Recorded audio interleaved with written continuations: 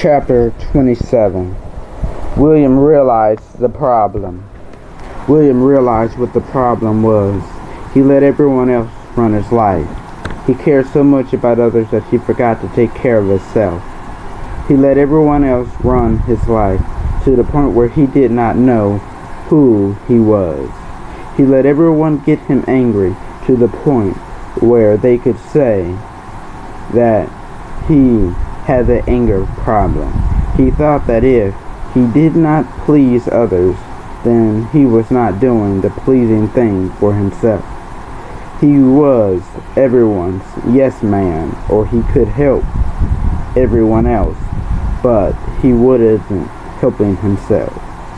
He was being who everyone wanted him to be, but not who he wanted to be. He was accepting everyone else's thoughts and didn't think his mattered. William really realized the problem was he cared too much about what everyone else thought of him. He never cared about himself to the point that he got sick. William didn't want to disappoint anyone else, but all he was doing was disappointing himself. William was allowing what everyone else thought of him affect who he was. Then William started to believe what was told to him all his life by different people around him.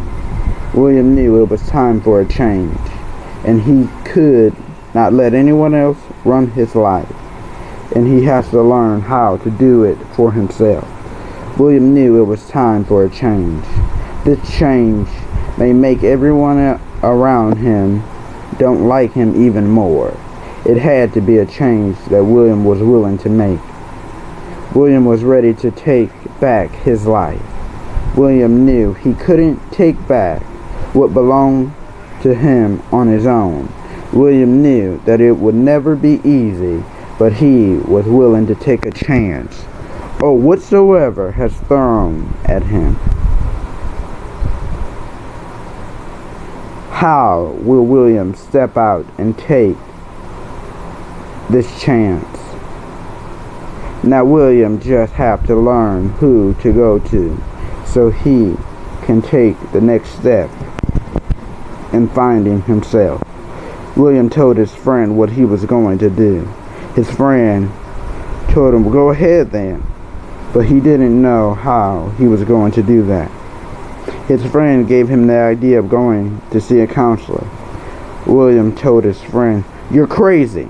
Only crazy people go to see counselors.